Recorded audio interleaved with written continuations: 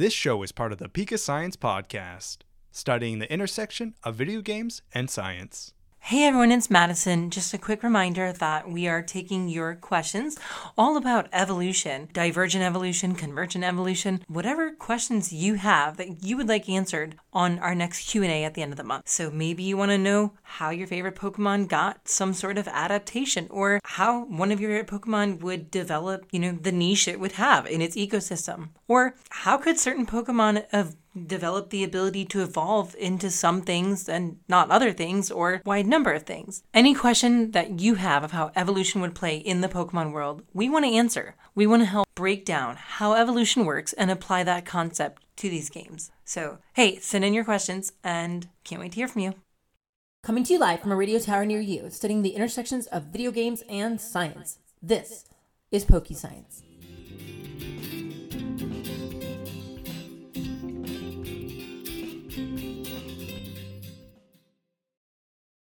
Hello everybody, welcome back to another episode of PokeScience. Today we have a lovely guest to be talking about Pokemon fossils. Your cast members today include me, Chelsea Connor, your resident herpetologist. And Madison, who's just here, and hopefully you know who I am by now. But if you don't, welcome to the program, and hopefully you stick around. But having a great time and always ready to talk about old people. We're talking about those fossils, right? Those are the fossils we're talking about. Yeah, and I'm Maricela, here to talk about those fossils. I'm not yet a fossil, but maybe aspire to be a fossil one day. You'll make a great fossil. Chelsea, we have a new friend here. We do. I don't think we know this friend yet. Yeah. Do you go ahead and tell everybody who you are? Yeah, everyone. So I'm glad to be here. My name is Kirsten. I'm currently a postdoctoral research studying insects at Stanford, and also using ancient dirt to study what happens to insects over time. So I'm really excited to learn about, real fossils and not just like fossil DNA. So thrilled to be here, guys. Thanks for including me. Insects used to be gigantic, right? That's what I've heard. Yes, yeah. Do you wish they would do that again? Honestly, yeah. I feel like it'd be so much easier to get their DNA if they were bigger. I kind of miss that. I would love to be able to ride an insect into battle, or just to work. This is my war locust. Actually, I think a wheel bug would be a good war bug. I don't know. Maybe I know it's not an insect, but maybe my tarantula. Tarantulas are good too. Except for if you have one that has mutricating hairs, then it kind of gets a little tricky. I think most of them do, because ours is really friendly, but we're not supposed to rub the hair too much. Yeah. All right. So Maricela, can you tell us some more about yourself and your background? Yeah. So I work at the California Academy of Sciences right now in San Francisco. I'm a curatorial assistant in the geology collections here. And my background is in evolutionary biology, so looking at things over long time scales. And I'm from the Bay Area originally too, so I just kind of got stuck here. I'm not a migratory person. So. I hear there's good food there, though, right? Oh yeah. It's expensive, but it's good. You can't afford an apartment, but the food's good. Are you currently working on anything cool at the museum? Yeah, there's always kind of multiple things going on. But one of the big things is making sure that all the specimens are safe. We have 8 to 10 million specimens just in the geology collection here. And so it's a lot to take care of. There's only 2 full-time staff, but always kind of improving the conditions and making sure they're safe for people to come in the future and use them and do co-research on them. And another of my big responsibilities is the data for all these things. Data is kind of the currency of the 21st century in a way. So we just want to make sure that people can access this stuff and they know that this material is here and it's available for the public and for education as a resource. I do have a question, if that's okay. Yeah. Do you all at the museum check regularly that all the specimens are there? Because I was just listening to the piece about the what is it? It's Trent, where all the Russell Wallace specimens were stolen from 10 years ago. Oops. And the entire museum was cleared out and they didn't notice for over a month. Whoa. So I've actually not heard about that. I will send it to you afterwards. Okay. So I can have nightmares about like stuff One of the going most missing. important, evolutionary biologists, all his Yeah. samples are gone forever. Somebody requests Yeah. a loan and just never returns it. But they recovered some of them, but like half of them were like missing feathers and like missing legs and stuff. And you're like, oh crap. Whoa. Yeah, so I know that stuff has gone missing, and we definitely don't have the capacity to kind of check on stuff like that. So please don't anybody break in and steal our stuff. Disgruntled grad student. Oh yeah, or workers. Museum workers are kind of disgruntled too sometimes. But I was talking to one of the collection managers about that, Chris. I asked like, what happens if like nobody ever like returns a loan, and he just like shrugged. yeah, totally. There's not a lot we can do. It also depends on the species of it, because depending on the species and who loaned it out, then you can get like some agencies involved, because then it's protected. So then it's like, okay, we can definitely like do something about it. But outside of that, you just kind of yeah, we don't have a bunch of authority to, like the Girl Scout honor system. Yeah, it totally is kind of. You promise I will bring it back. Yeah, it kind of is like that. I mean, and in my time here, I've had loans come back that are like 50 years old. So like they've been on loan longer than I've been alive. Oh my God. And they like somebody just kind of found it. Like the person retired. And they're like, guess we should return this stuff. And we're like, we didn't even know it was gone, actually, which is also kind of bad. It was in Nana's attic when Nana died. We don't know how it got there. Yeah. So that's hopefully one of the things, like with improving data, we're hoping to like keep better track of this stuff. Because right now, I mean, there isn't, it's like a card catalog or like a written ledger. So it's not super easy to keep tabs on. Yeah. It's like an Excel spreadsheet. Yeah, or I think in a lot of cases, Excel spreadsheet would be an improvement. It's kind of sad. So we're working towards like bringing the collections. It's like there's a bunch of Post-it notes. Oh yeah, so many Post-it notes. We have so many different colors of Post-it notes. Yeah, we walk into the collections and be like, "Oh, hey, can I see this cool thing?" And then you like pull out the drawer and there's a little Post-it note that's like out on loan. Like, oh yeah, yep. Even better, it just says IOU. Yeah. So not all of our guests are Pokemon fans, but you happen to be a very big Pokemon fan. So can you share with us what your favorite Pokemon memory is? Yeah. Although I will admit, I kind of fell off in like Gen 3. no. So I'm more like an old school, like an older generation Pokemon person. But yeah, when I know, I mean, I see with the new like open world games and stuff, I'm like, man, they're so good. Really they were really good, cool. yeah. I really liked it. Yeah, I was just playing last night. Shiny hunting again. Oh yeah, I know you're on a quest to like just get every single one. Yeah. Yes. Yeah. Oh man, yeah. One day when I have more time. What is that? So what's your favorite memory? So I think since me and Pokemon go back, I think one of my favorite memories is, I don't know, I think it's like 7 or 8, like in elementary school, just like begging my mom to let me stay home after school and like not do this really dumb gymnastics class that I didn't like. So like stay home and watch the first season, I think is my favorite memory. And she would just be like, yeah, okay.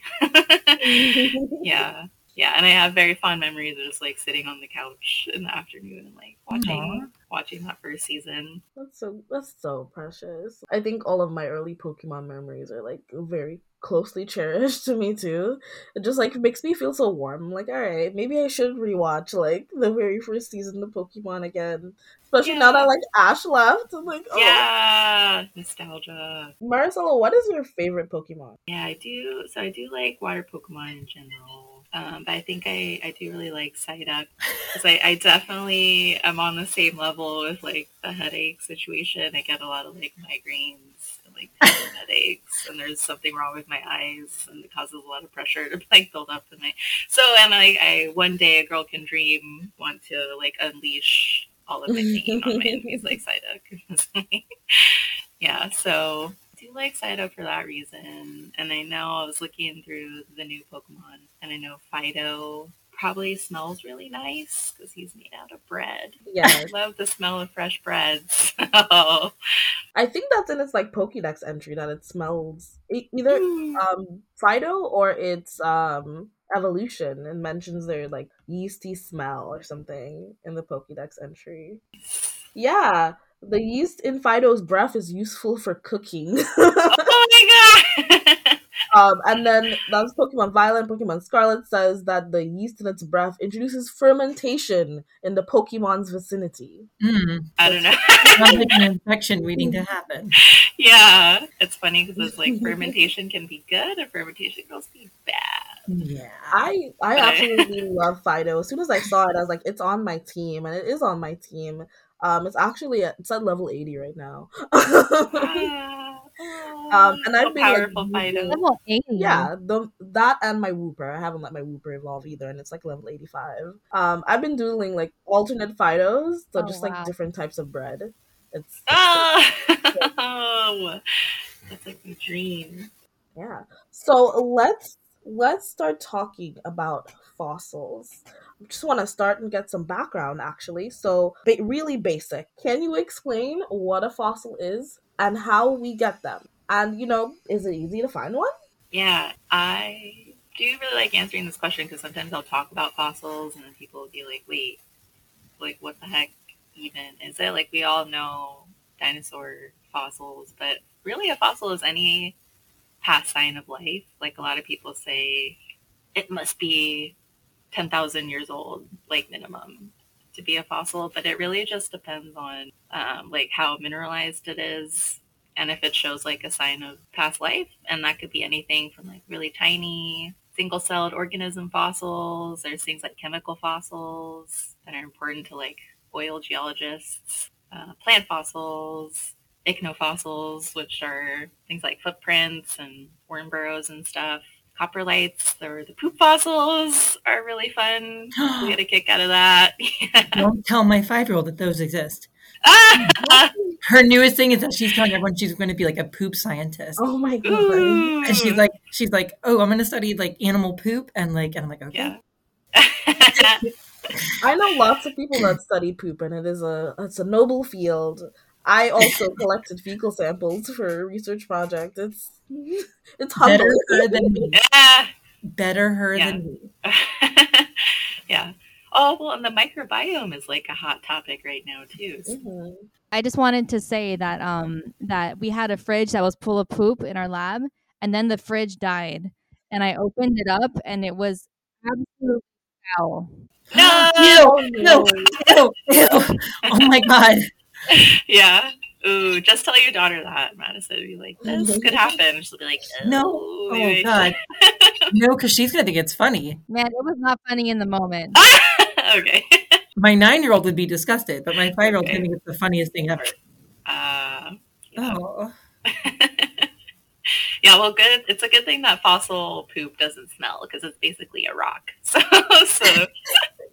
maybe you can coax your daughter in that direction.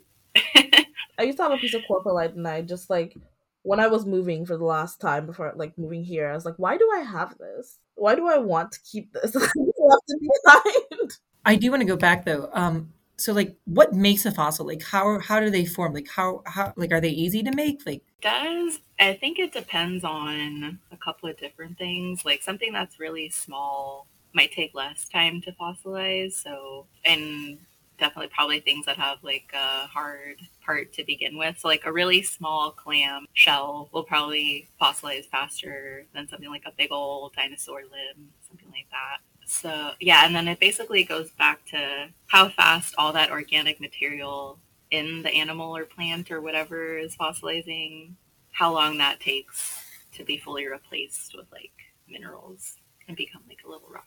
So the organic material is just being replaced by rock, and then that rock that we find, or mineral, and that like mineral or rock that we find that looks like the animal, that's the fossil. Yeah. But like soft and hard tissue don't fossilize the same, right? No, yeah. With soft tissues, you gotta being like super special VIP conditions. Like you gotta like fall to like the bottom of like a really nice lake and then get like covered with sediment. Prime real estate.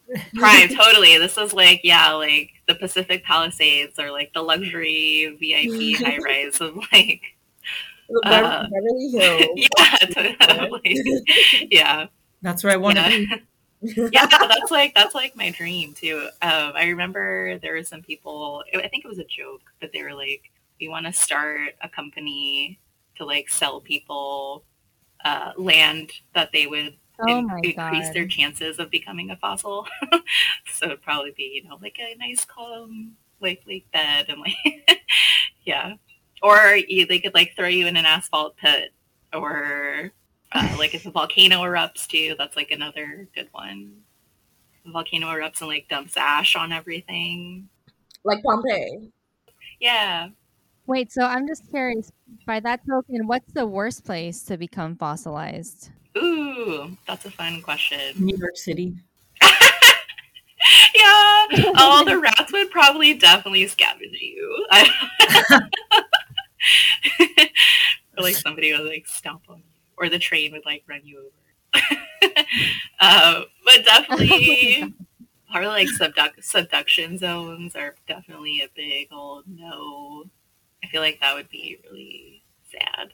Because like you can make it that long and be even like your material, you can become mineralized, and then like next thing you know, you're just being subducted under a plate, and you just like melt. Yeah. So do you mind? I'm very new to this. Do you mind telling me what being subducted means? Oh yeah. So I think California is a good example of a good subduction zone, because you have the plate that is like terrestrial, and then the plate that's oceanic, and then when they kind of like they start meeting, going like this, and then one starts to subduct and get pushed underneath, and that area has really intense heat and pressure, and those are definitely big no's if you're trying to become a fossil, because you kind of want to like sit there undisturbed for a long time. Okay. But you're getting real disturbed in that area. Okay. And you'll probably just honestly get recycled back into the Earth's core. So yeah. So I want to ask you, what kind of information can researchers obtain from fossils? Like, how has modeling technology changed the way we look at fossils? And, you know, what about genetic technology? There's like so much information that fossils can offer us. Some of my favorite bits are how things interacted in the past, right? Because unless you hop in a time machine and go back hundreds of millions of years, you won't be able to see what was eating what necessarily. But there are some fossils that have evidence of predation on them and stuff. You don't have a flux capacitor? Not yet. I mean, if we do, they're definitely hiding it from the plebeians like me.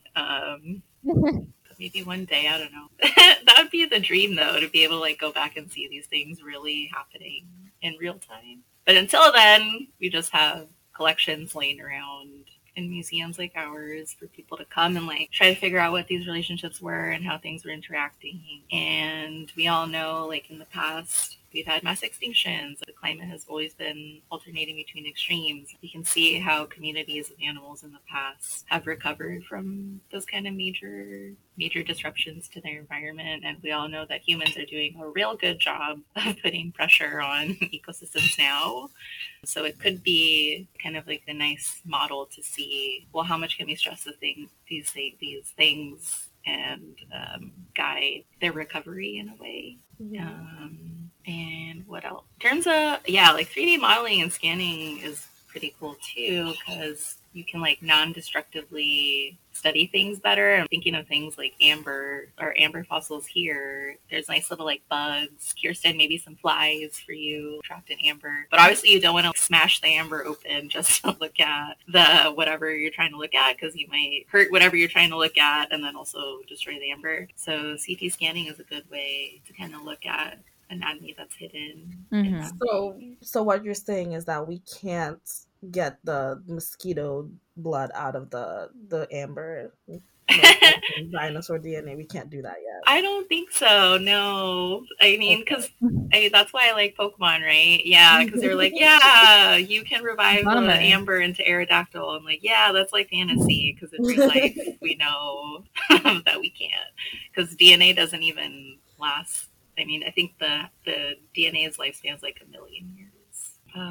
I hear this a lot from people online where they're like, well, how do you know how the T-Rex walked? Like, what do you mean you know it went this fast? Or like, how do you know that their neck possibly stretched that way? Or how do you know what color they're like to me, it's like, I think so many people are not aware of how those advancements have really influenced the way we are able to obtain information. And I do not feel qualified, which is why I'm asking you. Oh, well, I am very honored that you think I'm qualified. I also might not be qualified because I don't have like a big vertebrate paleontology like modeling background, but I think I can kind of Teamwork is dreamwork. yeah.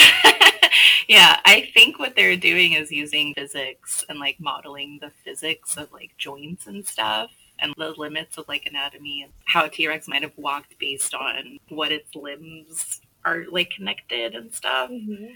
So using modeling in that way to try to figure it out too. Yeah. I've like read a paper about that because I had free time, and as a scientist with free time, I read a scientific paper. And it was so cool to like read about how they were knowing how like certain animals today walk that are like closely related to the fossil that they found, and they did the 3D modeling, and they're like, okay, well, based on what pressure we think this can take and the way that it's shaped and all of that you were mentioning, then we can reasonably assume that it looks like this, walks like this. It's just really cool to see the advancement that we've made in technology, where we don't even necessarily need a full fossil, complete fossil, to be able to fill in some gap based on what we already know using that knowledge base and that cool technology we're talking about. It's nice because that is a physical, concrete thing that you can plug into a computer and be like, computer, tell me what the physical limitations of this thing are. But then, like, sometimes dinosaur paleontologists go on, like, a whole thing. Like, I know there's, like, a debate about whether or not they had lips. Like, literally, who cares? Like, there's so many cooler things. I don't know. Yeah, I've been avoiding paleontology Twitter recently because they have been fighting about lips, and I'm like, this is too much. Maybe it's like a weird, they want to like kiss dinosaur kind of thing. They're like, I need to know for my fantasy, would I make out with a T-Rex? It's like, how did dinosaurs express affection if they can't kiss each other? Oh, I guess, there was the genetics part of that too. Yeah, I know. So this was like super timely because I was reading about like the mammoth meatball that they made last week. Which is gross.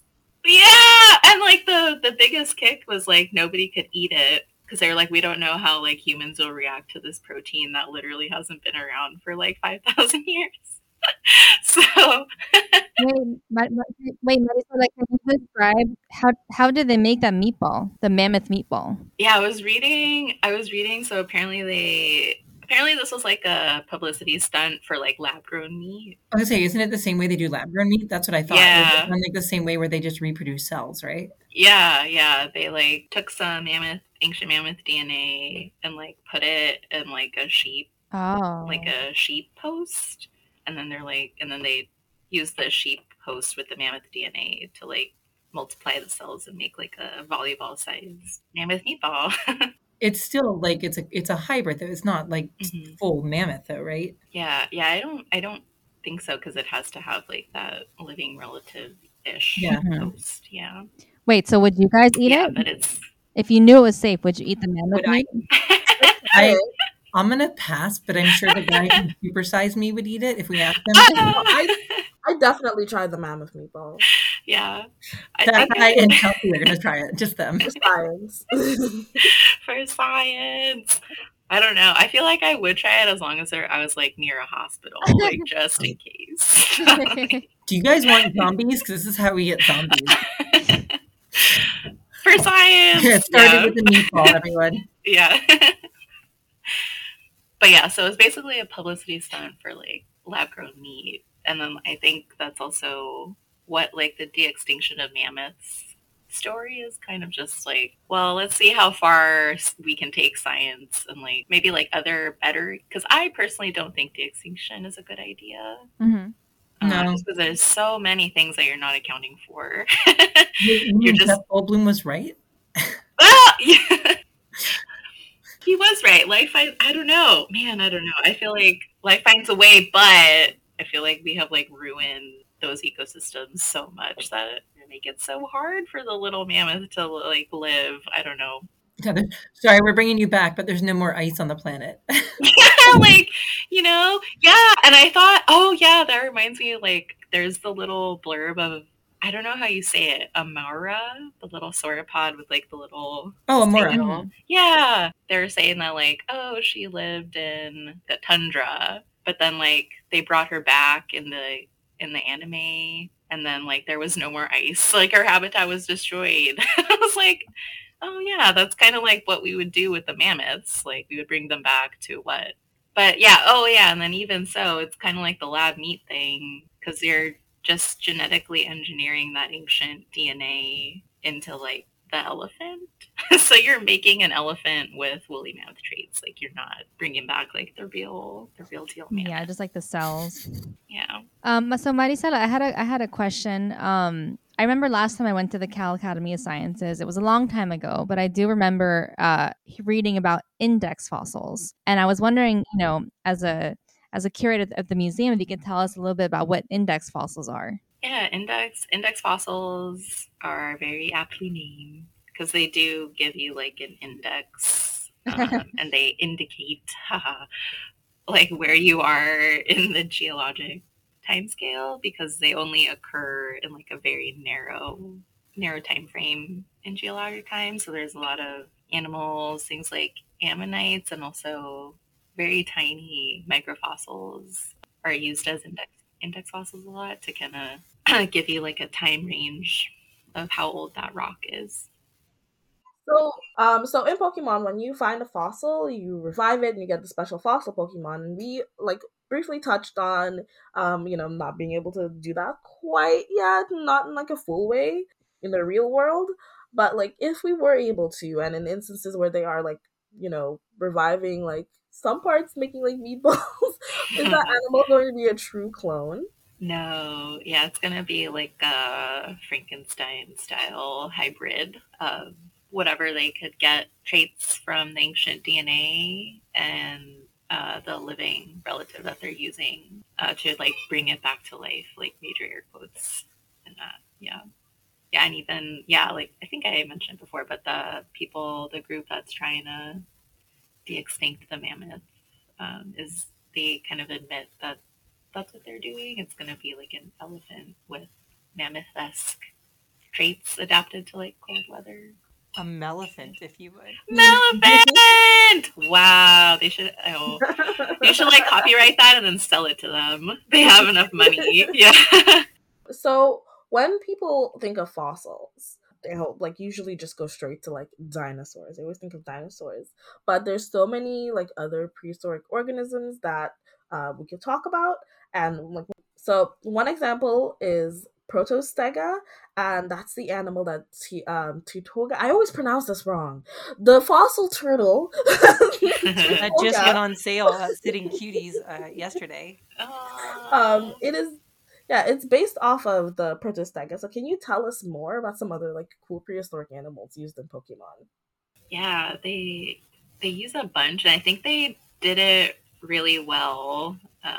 Some of them better than others, but most of them are pretty good. Like Ammonite, they took the name that the animal comes from and the anatomy, because they're based on ammonites. So just like swap out the letter, and they did a really good job on that.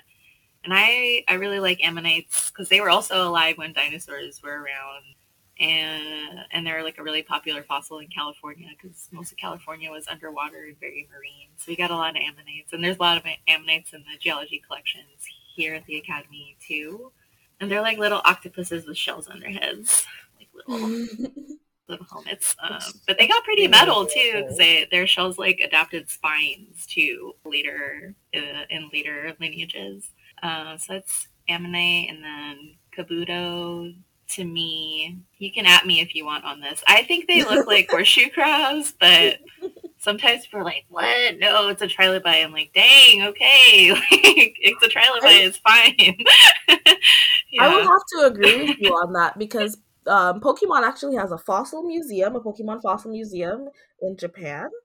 And they have a poster that has like all of the fossil Pokemon and then their real life counterparts. And for Kabuto, they have a horseshoe crab in that spot. Okay. So they agree with you. Okay. Nobody's arguing with you on that. Okay. You know what? While you're bringing up horseshoe crabs, I just want to say that when I look it up, horseshoe crab blood is worth an estimated $15,000 a quart. So no wonder Team Rocket was trying to steal those, right? It's true, yeah. Because I think they use horseshoe crab blood for testing the sterility of like vaccines and stuff. So. Yeah, so it just it makes a lot of sense in context now why Team Rocket was so crazy about them. Yeah. I do know the poster you're talking about though, and because that was that's from one of the world tournaments. But it's my understanding, and I could be wrong. I'm just going to put my 2 cents here.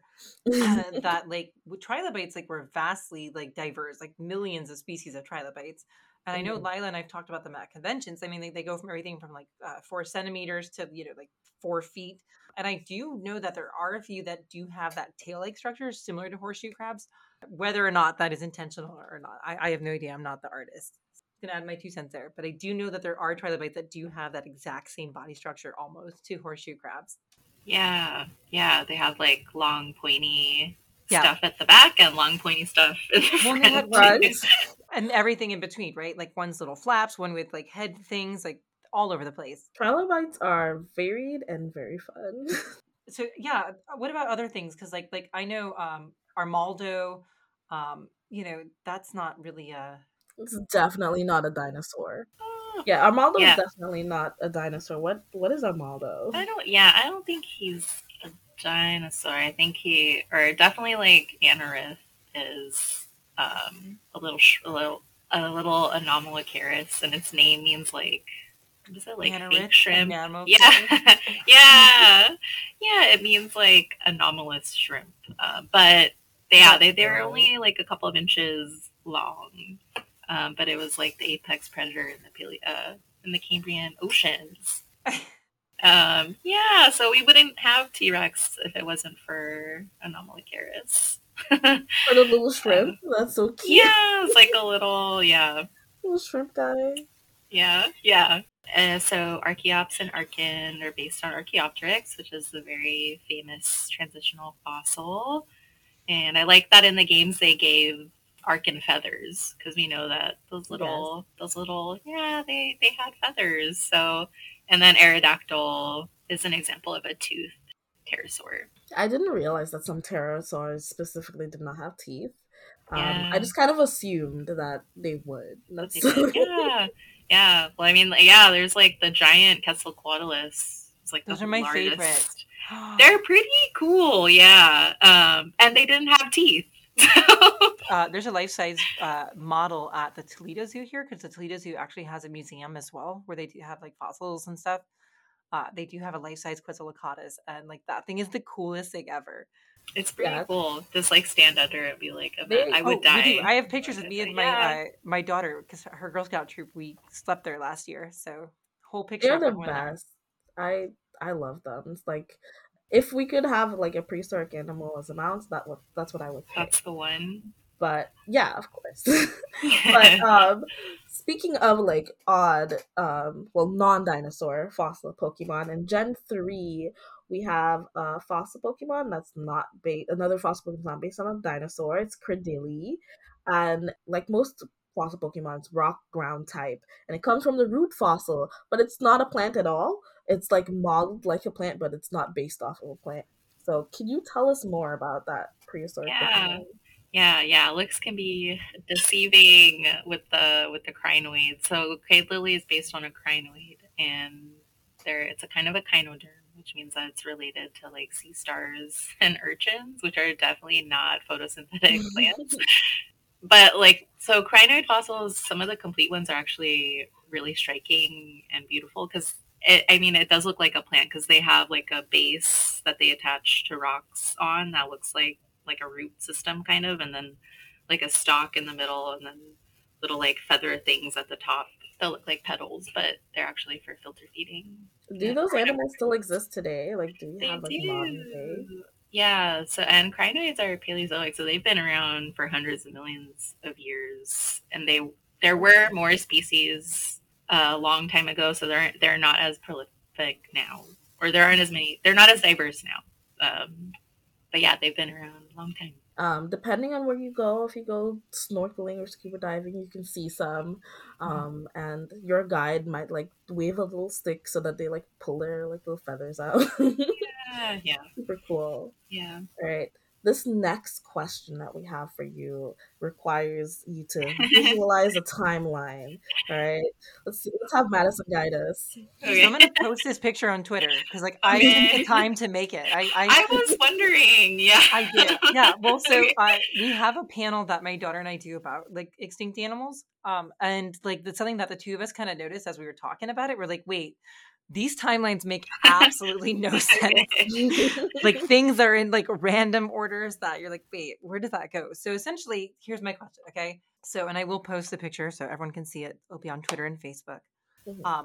Try to So follow like if along we take with it, this. yeah, please follow. If we take a deep dive into Pokédex entries for when certain Pokemon existed, right? Like the past Paradox version of Jigglypuff Screamtail lived apparently 1 billion years ago. Genesect and Kabuto are about 300 million years ago. And then moving down, at 100 million years ago, we get to things like most of them, and it says they all come at like the same time period: Tyrant, Relicanth, Amora, Turtoga, Anorith, Cranidos, Lilith, and Shieldon. And then finally, another past Paradox Pokemon, Sandy Shocks, apparently comes around like 10,000 years ago. I just want to ask, like, does this compare to like geological time in our world? Because since we've discussed like these actual creatures, like, and does the game get it right, or what does it get wrong? Yeah, I thought this was a fun question, and also the graphic is pretty cool. It's So I was really like, where did good. she find this, or did she make it? Oh, I did make thank you, thank you for making it. Yeah, and blessing the world with this really fun graphic that we're gonna tear apart, honestly, because I think like they only kind of got a couple right, like a couple that could have happened, and I think it's like Amora and Genesect and Shieldon. They animals like them were definitely alive 100 million years ago, but if they're trying to say that they first appeared 100 million years ago, then that's wrong.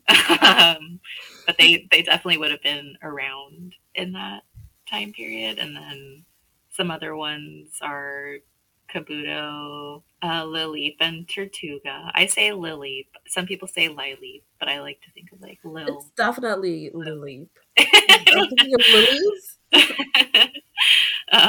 Yeah, so those are like definitely plausible, and then most of the other ones are wrong because yeah, unless Jigglypuff was like the queen of like the beginning of the Earth, which maybe she Created the primordial sea. yeah, like unless Jigglypuff is the primordial ooze. yeah, like unless it was that, probably definitely not, because life 1 billion years ago consisted of basically like algal mats called stromatolites. So we hadn't graduated. Earth hadn't graduated to Jigglypuff-esque life forms yet 1 billion years ago. And what else is definitely wrong? Would have been Anomalocaris. We talked a little bit about Anomalocaris earlier, but they went extinct 500 million years ago. So definitely couldn't have lived 100 million years ago. And then, Relicanth, I think the jury is out because I think it looks like a placoderm, which is an armored fish. They're a fish that had like really thick scales. Oh, I Like love those. Like, Dunkleosteus is the Yeah, placoderm, right? we have one here at the Yes. Cleveland Museum. Yeah. So if you think a Relicanth is more like that, those went extinct 360 million years ago-ish. So it also couldn't have lived 100 million years ago. But I know the Bulbapedia says that it's more like a coelacanth. And if you're on that bandwagon of coelacanth, then it could have been, because coelacanths are still around today and their fossil record goes way back. And yeah, also definitely wrong ones are Tyrant, Cranidos, because they weren't even around on Earth that long, right? They both went extinct in the late Cretaceous. So, and yeah, I think sandy shocks, I don't know. You don't know what sandy shocks don't is? Come know. on. So you don't think that like a group of magnets could have lived 10,000 years? years ago. I don't know. I think I don't know. I think it maybe is like too futuristic for that time. End of the last ice age. Yeah, I don't know. What do you all think? No idea. Sandy shocks. I don't know. I feel like I definitely believe in sandy shocks. Somebody has to believe in them. To me, that seems like a before life thing. Like there's just a bunch of magnets around, and then lightning struck them, and then they went to life. It's hard to think of them as like being that, in the same time frame as those fossils. Yeah, like Jigglypuff rising from the primordial ooze. Sandy shocks just existed. Okay. All right. Kristen. So, speaking of past Paradox Pokemon, we want to get your opinion on some design from these different Pokemon. And basically, we want you to tell us what time period you think these correspond to and why. So, the first, just for our viewers, we're going to show Walking Wake, which to me looks like am I wrong in thinking it looks kind of like it's like a Suicune, but it's bipedal. Yeah, it is. That's exactly what it is. It's a past Suicune. Yes. Yeah, I kind of thought the same thing. It was like, it's like a bipedal, like it's like a theropod-ish, which yeah. So if you haven't played the newest game, Paradox Pokemons, and I'm not going to give spoilers too much, but we'll say that they are plausible descendants. Plausible being a keyword. None of us are fully sure about everything yet until the expansion pass comes out this year. So based on, I don't know, just based on the photo, I would say like Jurassic, Cretaceous. Yeah, cool. He fought some T-Rexes. Yeah, it could have been. It's very like theropod dinosaur leaning. Yes. Okay. And the next one that we'll show you is Roaring Moon, which has I'm actually forgetting the name of like the original Pokemon. It has like red wings. Salamence. Sorry? Salamence. Okay, thank you. I just slipped my tongue. What would you say about this? This one was, I think, a stretch for me because I really didn't know. But it's with the wings reminded me of some pterosaur fossils where it kind of looks like the wings are kind of in that shape. So I said pterosaur, and those lived in the Cretaceous too. So say that. And then we have Slitherwing, which has like I'm also forgetting the original Pokemon name, but it looks like an antiquated moth. You want to? Volcarona. Yeah. Mothorona. Yeah, I also said moth, and I did have to look what the fossil record of moths and butterflies were, but apparently they date back to the Jurassic. Oh, super cool. Oh, so it's like about 200 million years ago, right? Dang. Cool. Okay, and then we're going to go to the next Pokemon, which looks like just a really angry fungus. It's an Amoonguss, an Amoonguss. Yeah, this one was kind of fun too because I didn't know that much about mushroom fossils, so I had to look at what their fossil record is like, and they found a mushroom fossil of like the body that was about 115 million years old. So that's Cretaceous. Yeah, 115. But then I know mushroom fossils, like little pieces, so like spores and like pieces of mycelium and stuff. They found some that are about 1 billion years old. So I'm guessing this one seems a bit bigger, right? So maybe it wouldn't be quite that old as like the little small spores that you're describing. Yeah. Maybe those Pokemon haven't been discovered yet. Okay, and then the next one looks like I would just say also like a very angry Donphan with like red spikes sticking out of its body. Yeah, and I said small elephant, which could kind of put us into different directions. If you're looking like basal elephants, like the first elephants, those are about 60 million years old. Paleocene. Yeah, and they were kind of small, but they didn't have tusks though. So then I was like, well, maybe they're like pygmy mammoths, and those didn't go extinct until about 10,000 years ago. Some people say like 4,000 or 5,000 years ago, because they got stuck on the islands in the Channel Islands off the coast of California. That's how they got so small. That sounds so cute, honestly. Yeah. So, some of the Paradox Pokemon entries state that little is known or that there is a missile fossil record of an extinct species. How does that relate to like real life studies of fossils in paleontology? It's super real. I feel it in my soul because less than like a 10% or some really small number of life on Earth ever gets to become a fossil to begin with. So obviously there's a lot of gaps and kind of, have to guess based on what we have found so far of things that have been fossilized.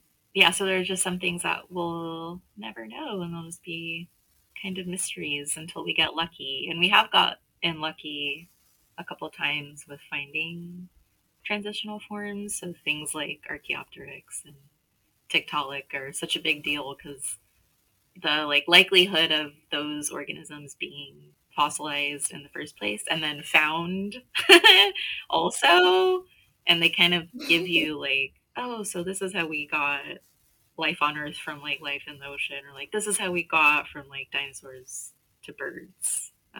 So really special. Yeah, that is so cool. We do have a little bit of time, and I know that Lapras is one of your Pokemon. So, do you want to say something quick about Lapras? Oh yeah, I like Lapras because I do like the water Pokemon. I think Lapras is cool, but the animal that Lapras is based on is definitely kind of scary. Based on a plesiosaur, just like they were giant Cretaceous marine reptiles. Really scary predators with long necks. Yeah, every time I see them like drawn though, they never look very scary. They always drawn really serene, just gliding through the ocean, having a very chill time. No one talks about that. Yeah, that's actually kind of true. It looks like they're just kind of like there, like floating through the water. But like their teeth are really, I don't know, the skulls, like the teeth are kind of intense. They were definitely carnivores, is what you're saying. Yeah. If I was a fish, R.I.P. Well, thank you for the honorable mention for Lapras. I feel like Lapras doesn't get mentioned. I mean, I feel like whenever I saw the images of like Ash, it was always Ash on a Lapras doing something really cool. So it took out of the limelight for a while. And then we forgot about Lapras somehow along the way. We forgot about poor Lapras. But I thought Lapras came back in the last episode, didn't it? I mean, Pidgeotto did, Butterfree came back, Primate. Like, I thought everything came back. Like, I thought there was like. I also haven't like fully watched the last episode. I haven't seen any of it, but like, I pictures on Twitter, yo. I'm pretending it didn't happen for a while. Okay, it didn't happen. But just want to thank you so much, Maricela, for coming on and talking to us about Pokemon fossils, fossils in general. I know that you have you're very busy working on real life fossils at the Cal Academy. It was great talking to you and trying to figure out, where would we put all of these like fossil Pokemon and prehistoric Pokemon on an actual timeline. Yeah, thanks for having me and inviting me. I'm glad that my two nerdy interests can kind of converge in something like this. And thank you all for doing this podcast because it is, it's like pretty unique and fun. So no, thanks for coming. To you all. Thank you. It's always so much fun to be able to talk to people about Pokemon and have their interests align with that. All right. Well, we're going to end this episode. Thank you. Bye. Bye.